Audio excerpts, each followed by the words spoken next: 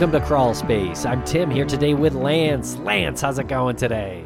I really couldn't be better today, Tim. We have a wonderful guest on, an old friend of ours. We bring him on. He tells some great stories. But before we get to that, Tim, spill the beans. How are you? The beans are getting spilt. I'm doing great. It's snowy out here. It's a snow day, but I'm hanging in there. I'm not losing my mind. I'm excited. I'm excited about this conversation with Jim Harold, kind of an OG podcaster. He's got the longest running paranormal podcast out there, over 65 million podcast downloads and counting. And we were on his show before, Lance, a couple of years ago, talking about the disappearance of Maura Murray, maybe 4 years ago. I think this was his crime show that we appeared on. But now he's here on Crawl Space, and we're talking about ghosts. Well, you mentioned his crime show, so we might as well give it a quick plug here. It is Jim Harold's Crime Scene. He makes a really funny comment about the mistake that he made when he originally aired that show. He decided to put it behind a paywall, and he kind of laughs about that and says that was a huge mistake. But it is not behind the paywall any longer. So if you want to check out his true crime show, Jim Harold's Crime Scene is a pretty good listen as well. All right, so I hope you enjoy this episode, and also check us out on Jim Harold's Campfire. I'm not sure when our episode is coming out, Lance, but we told some spooky stories on his podcast, Campfire, and that was really fun to talk about. And Tim, I can't wait to see how many subscribers we get to our subscription show, as long as they know where to access it. Oh, yes. Well, Apple users can now access it right there in the app. They can access Crawl Space Premium. You get every single episode of Crawl Space ad-free. You also get early releases and our weekly bonus show, which we know you'll love. So check that out. And if you're not an Apple user, you can go to crawlspace.supportingcast.fm and sign up there. And people can check out what Jim Harold is working on by going to jimharold.com, or you can check him out on YouTube at Jim Harold. But Tim, where can people check us out on social media?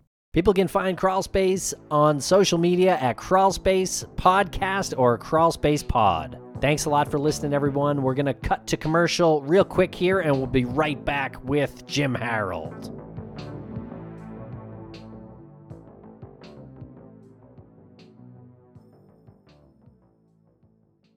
And a thank you to our sponsors. Back to the program. Jim Harold, welcome to the podcast. How are you today? I'm glad to be here. Thank you, Tim, Lance. So good to be here. Appreciate it very much. And I've always had a soft spot for true crime as well as spooky stories, so I feel right at home. Good. I wasn't going to bring this up right away, but I feel like I have to because my brain is shifting gears. We just told you a couple of our spooky stories, and now we've transitioned into being hosts for this, so I need to let the spooky story that I just told you sort of rinse itself out of my body. But thank you for coming on, and thanks for being open to hearing our spooky stories. You must get so many of those.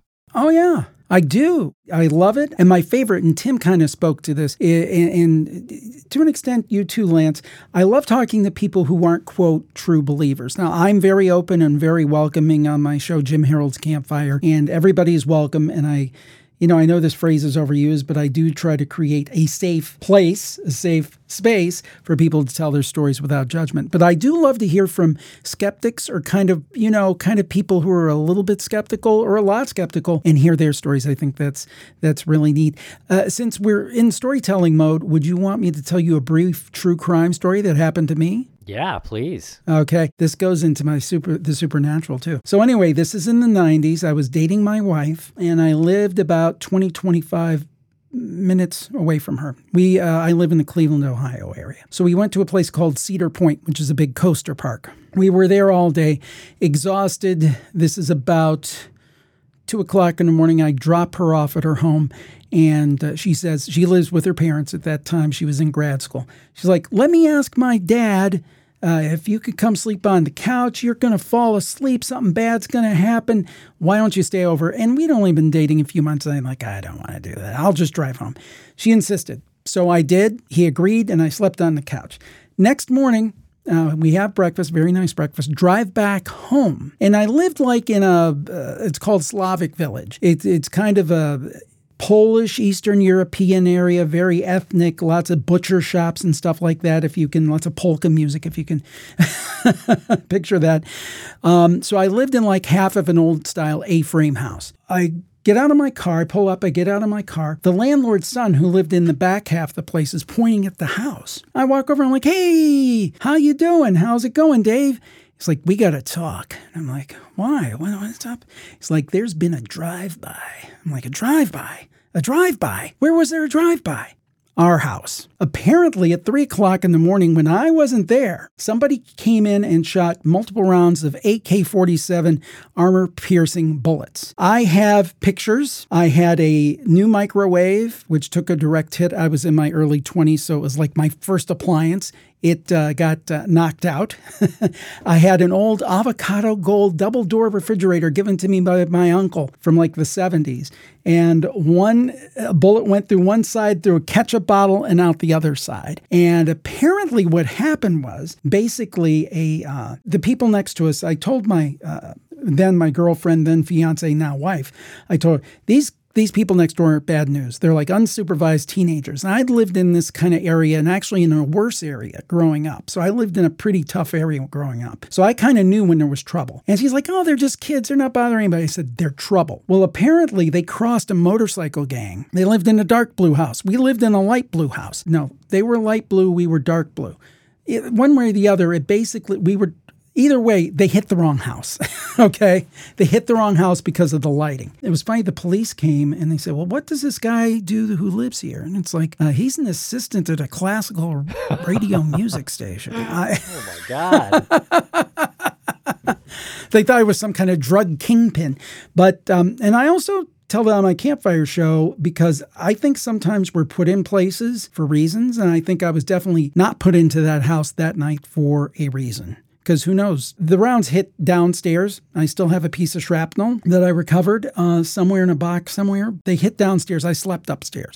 But if I'd come downstairs to the kitchen because I got thirsty or something, I could be long gone, but dead 20-some years. Wow. So. And you said that this was a group that had crossed a motorcycle gang? Yeah, that's what I heard. I didn't really do an in-depth investigation, Lance. I felt I got away once. I didn't want to tempt fate. It's like I just tried to put that in my rear view mirror very quickly. What a moment. And not to make light of it, but you would think that the drive-by wouldn't be so haphazardly planned. I mean, it's like, do I cut the yellow wire or the white wire? They both kind of look... Cut them all. And let me give it straight. Our house, it's been a while.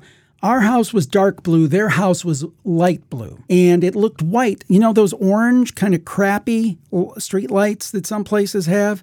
It made their house look white. Ours definitely looked blue. So that's what it was. Wow. And you could have been like getting some microwave popcorn or something or reaching for the ketchup. Yeah. And I would have been popped. Could have had your hand robo-copped. Exactly. Man, I am telling you, this is so real. I have pictures now. This is before digital pictures telling you how old I am. But I have pictures and I have actually video and I have shrapnel. I got to dig that video out sometime and put it on YouTube. Now, we spoke with a wonderful woman who wrote about 3 or 4 books on motorcycle gangs. She called them OMGs during the interview. So if I say OMG, I'm not saying oh my God. What is it? Original motorcycle gang, Lance? Outlaw motorcycle gangs. Okay. Yeah. Do you know which OMG was in? No idea.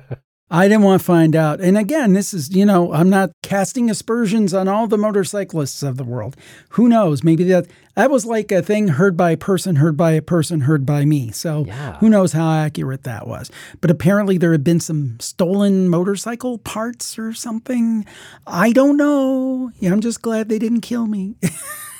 Jeez, yeah. We learned that they were no joke. I mean, I think like, the Hells Angels or whatever, don't mess with those bikers. I thought it was like a jokey cliche at this point, but apparently not. Well, let's put it this way. I don't think it was a jokey cliche about these guys. Now, this was in the 90s, so I can only imagine it's got tougher. I wonder if the message was like, listen, you cross us and we're going to shoot up your neighbor's house. Could be. The neighbor gets it and then you get it. I never thought about it that way. How long did you stay in the home after this happened? About the 2 hours to get all my stuff out. Really? Yeah, I never stayed another night in there. There was no way.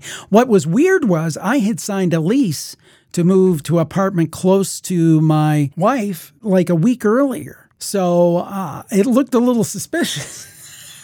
But the landlord was great. He even gave me some money for some of the appliances, and he wouldn't have had to give me a penny. So really a stand-up guy. Could you imagine if that was your scam, though? I can't fulfill my lease, so I'm going to shoot up the place. That would be a pretty impressive way to get out of a lease. Yeah, that would be original thinking. There's no question about that. I know you have more than one show. We appeared on your show Campfire to tell some spooky stories from our personal lives. That was a lot of fun. I've been listening to Campfire, and it is great hearing all kinds of spooky stories. Some of these ghost stories are heartwarming, though. That's one thing I didn't expect.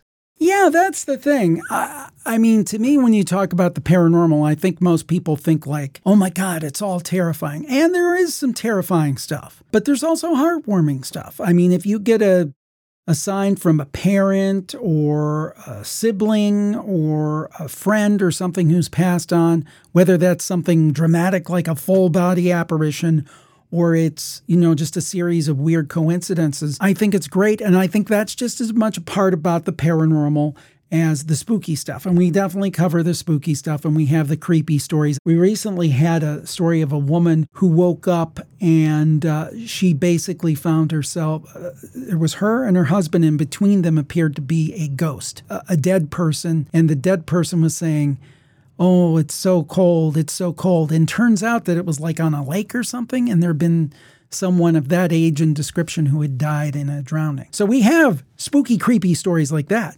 But also, we have those heartwarming things. I think the paranormal, to me, I think it is an extension of our everyday life. And I think that means that you're going to have some spooky crap like being shot at.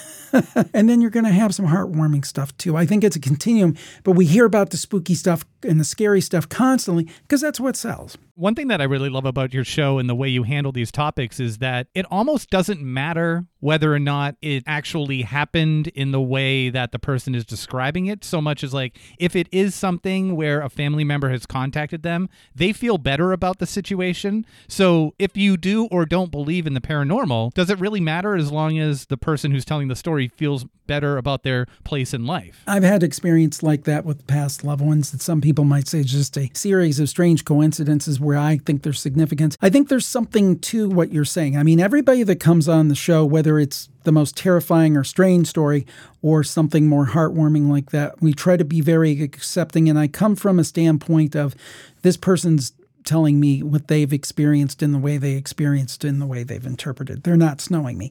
And honestly, and I think over time when you do this, you get kind of a BS detector. There have been a few times, but I could count on one hand the times over the last 14 years almost that someone has called in and is just making crap up. I don't believe that. Most of the time, people are being very honest. Now, whether what they're seeing is a ghost or whatever, I don't know. I can't verify it. But most of them come from a place of extreme, what's the word I'm looking for? Sincerity, I think. There's one case that can illustrate that if you have a few minutes for a story. This is my all-time favorite campfire story. And we'll be right back after a quick word from our sponsors. Thanks to our sponsors, and now we're back to the program. And this one, I felt so strongly about this story as I live in Ohio.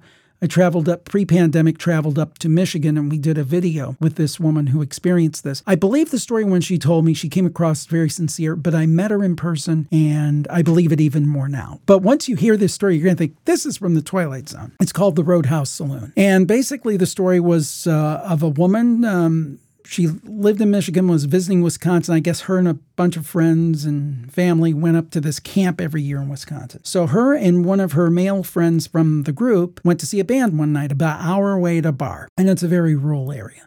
So they stayed to the close till 2 o'clock, actually stayed a little later, talked to the band. Her name was T.I., her friend's name was Bob. They're listening to this band. They go back and talk to him after. They leave about 2:30, 2:45 in the morning. Driving back, T.I. tells Bob, I got to go to the restroom. And Bob says, well, pull up a tree because there's nothing here. Nothing's open. She says, just drive fast, drive fast. Lo and behold, there's this bar that is jumping, which is against the law. But the cars are in it, lights are in it, and everything. She walks in, Bob goes with her. She goes to the restroom and comes back, and he gets a drink, and they're sitting there talking. And Bob says, I'm really glad we're here because see that mural over there on the wall? It was like an Old West mural. I've heard about this before, and I've never seen it. Bob was also an artist. And it was like cowboys, and there was what they used to call a dance hall girl, and all this scene of like the Old West like you'd see in movies. But it was life-size. It was from the ceiling to the floor. They were looking at it, and they noticed something weird, that every person in the bar was in the painting. Like there were a couple of guys playing pool over here for real, but they were playing cards in the scene. And the, quote, dance hall girl was right over there. And they thought, oh, the artist used to come here. It's an homage, that kind of thing. So they continue on. And they think, boy, this is a weird vibe. This place just feels funny. So some guy comes over to T.I. and wants to dance and smiles, and he has a mouth full of rotten teeth. He is put on they have like a Wurlitzer old bubbler jukebox, one of those real beautiful ones that plays actual records. And he's playing Chubby Checkers' Let's Twist Again, and he asks T.I. to dance and smiles real wide with his rotten teeth. And T.I. holds up her cane, which she uses, and says, no, I don't dance much. And she said she's glad she had that. Kind of this strange feeling continued. Everybody was kind of blankly smiling and like, just weird. So anyway, they start to look at this mural again. There's the double doors that like a cowboy comes through. In the movies where he comes through and says, I want to see the sheriff, blah, blah, blah. I'm so-and-so. Those double doors. But they didn't notice something before that they noticed now. There's two misty columns in those doors. One's taller, one's shorter. And they continue to talk, and they look back, and they look almost like a humanoid shape, these two things.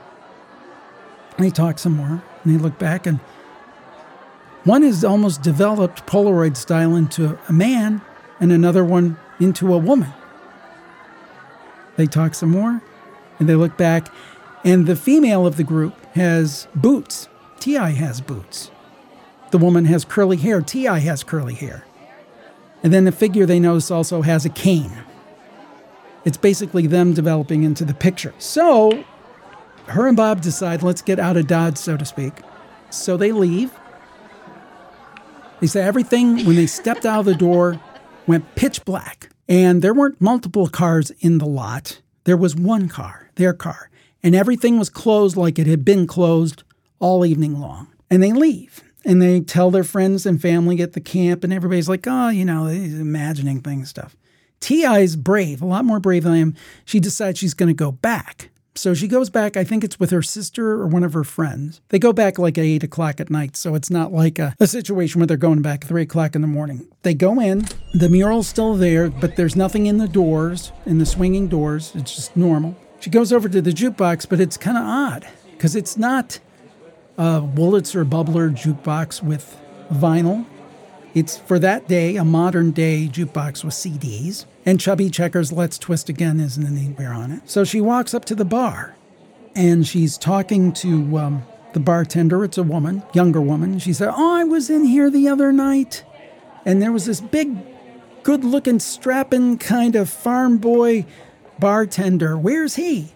She said, ma'am, only 2 people tend bar at this place, me and my elderly father. And then they leave, T.I. leaves, and she's never been back since. Now, a little postscript to this. The place actually exists. Chad Lewis, who's a paranormal researcher and has written books on cryptids and so forth, lives in like the Wisconsin area. He's gone there and taken pictures of the mural. It exists. I actually put it up on my YouTube channel along with that interview with T.I. We went up to her home, interviewed her, and put together about a 10-minute video on it. And the thing was, she came from a very respected position, very respected profession, seems just as like normal and straight-laced and just like anybody at the PTA meeting, And I believe her. But what in the world, if that did in fact happen, what did she tap into? Was she in some kind of weird portal, alternate universe? What in the world was that? I don't really know. So I know it's a wild story, but that's probably my favorite campfire story of all time. Whew. Yeah, that's really cool. Straight out of a Twilight Zone episode. And we'll be right back after a quick word from our sponsors. At Grand Canyon University, we believe in equal opportunity, and the American dream starts with purpose. Whether your pursuit involves a bachelor's, master's, or doctoral degree, GCU's learning environments are designed for supportive networking and collaboration. With over 330 academic programs, GCU provides a path to help you fulfill your dreams. The pursuit to serve others is yours. Find your purpose at GCU. Private, Christian, affordable. Visit gcu.edu. Thanks to our sponsors, and now we're back to the program. You know, I think the fact that the teller of the story can engage you so much that it adds to this, I think you use the word sincerity, you know, to hear sincerity in someone's voice when they're telling the story definitely helps for you to visualize it. And then you're left with that question at the end that you just asked, which is, well, what is it? Is it a portal? Is it something that we don't know exists, but for whatever reason, the two of them tapped into? Yeah, and I got to tell you, aside from that story, just in general, because I've been doing these podcasts, because I start with the paranormal podcast, which I still do to this day. And as far as I know, no one has said differently. It is the longest running paranormal podcast on the internet. In 2005, that's why I was able to get that name. There were a couple of people doing, I think, but in terms of stuff that's still running, I think that's the longest continuous. If I'm wrong, correct me by all means, somebody. But anyway, the thing that I've learned, people say, do you know what it is? Or if you've figured all this paranormal stuff out, because we cover everything, UFOs, ghosts, cryptids, all of it. But have you figured anything out? The only thing I'll say is I think the nature of reality is far stranger than, I've got my mouse here or this pen. I mean, we see so much, but there's so much that we don't see. And there's a whole world that we don't understand. Could it be something scientific like the multiverse or whatever? I don't know. I don't know the answers. It's fun to ask the questions, but I definitely think if anything else, something is going on. I'm with you there. I do think there's something else around us here that has not really been uncovered yet. That is a wild story, though. That sounds almost like more like a time slip or something like that than, a ghost. Yeah. But we have heard stories about a haunted painting before, and we actually spoke with the artist. I was just thinking that. The artist gets a lot of emails about this painting, and he tells anyone who emails him about it that if they look at it, they will die. Whoa. But it's true if you think about it. I mean, if you look at any painting, you'll die. That's true eventually. Yeah. That's like his joke. People will say, like, am I going to die after looking at this painting? And he's like, yes. Without a doubt. 100% guaranteed. What do you think of that? Inanimate objects. But I guess that's kind of doing it a disservice. So his name is Bill Stoneham. The painting is The Hands Resist Him. And it's considered in the top 5 like most haunted paintings that in existence. And I said inanimate object, but I think that's doing a disservice to that because it was created by somebody who put a lot of their own artistic ability into it, so it's got a lot of animation if we're talking like literally. But what do you think of that? I believe that if you hold on to an object enough or have enough contact, I think some kind of energy can rub off. I'll give you an example on the other side. I have a pocket knife that belonged to my grandfather. And when I touch that pocket knife, I feel like, I feel something. Now, again, that could all be psychosomatic. It could be psychological. Maybe it's just my thought process taking over. But it makes sense to me, like if you have something you carry constantly or is very important to you, if it's something passing like this iPhone stand over here, I don't think that's going to be haunted. But maybe the phone could be, if you carry it with you every day and it like saps up part of your energy. I don't think that's too incredible. In fact, I used to love to go to like thrift shops and buy like old junk. You can look behind me. But the thing is, I do worry these days. I mean, I still do it occasionally, not as much as I used to because my wife will kill me. But because she hates old stuff. She's like, it's a bunch of old junk. But the thing is that I do think twice. I'm like, ooh, could I be bringing something into the house? I do think about that now. You think, I'm intelligent and I'm smart and I'm not superstitious and things. But it's like Steve Carell said, just a little stitious. Right. Not superstitious, but just a little stitious. I do think about that when I get like thrifting things and things like that because I think it's possible there can be haunted objects. We had stories on the campfire. We had one with a girl that had like a lamp with a flamenco dancer. And then all of a sudden she started seeing like a woman flamenco dancer at night like stand over her bed and in a threatening way. And her parents said they would get rid of it. Well, they didn't really get rid of it. They just like put it outside somewhere, and she continued to see it.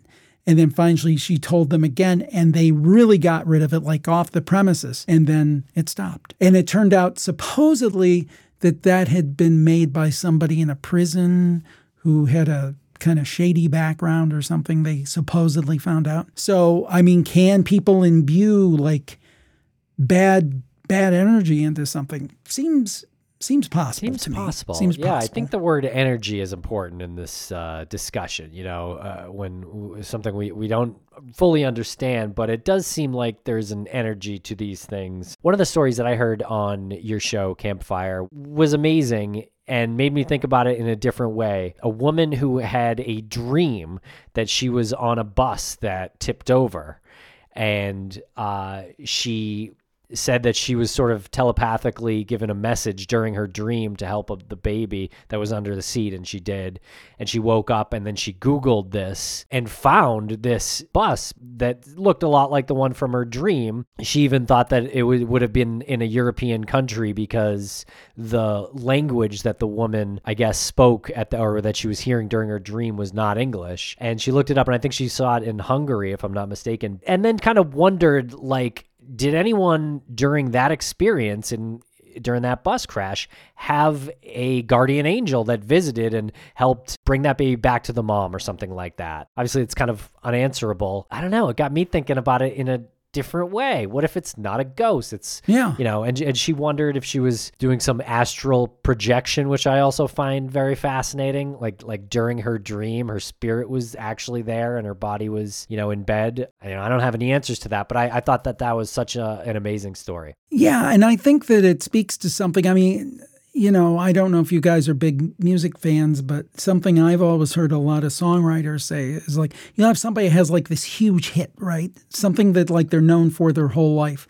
And they'll say something like, I sat down and wrote that on 5 minutes on the back of a napkin, and I don't know where it came from. And I think that it's kind of like a Jungian thing, the collective unconscious. I think we all tap into like this energy field or something. That's why you can have, and this has been documented, you have two scientists, particularly in the pre-internet era when communications weren't that good. They would be working on exactly the same thing, making discoveries on exactly the same project halfway around the world, and one didn't know of the other.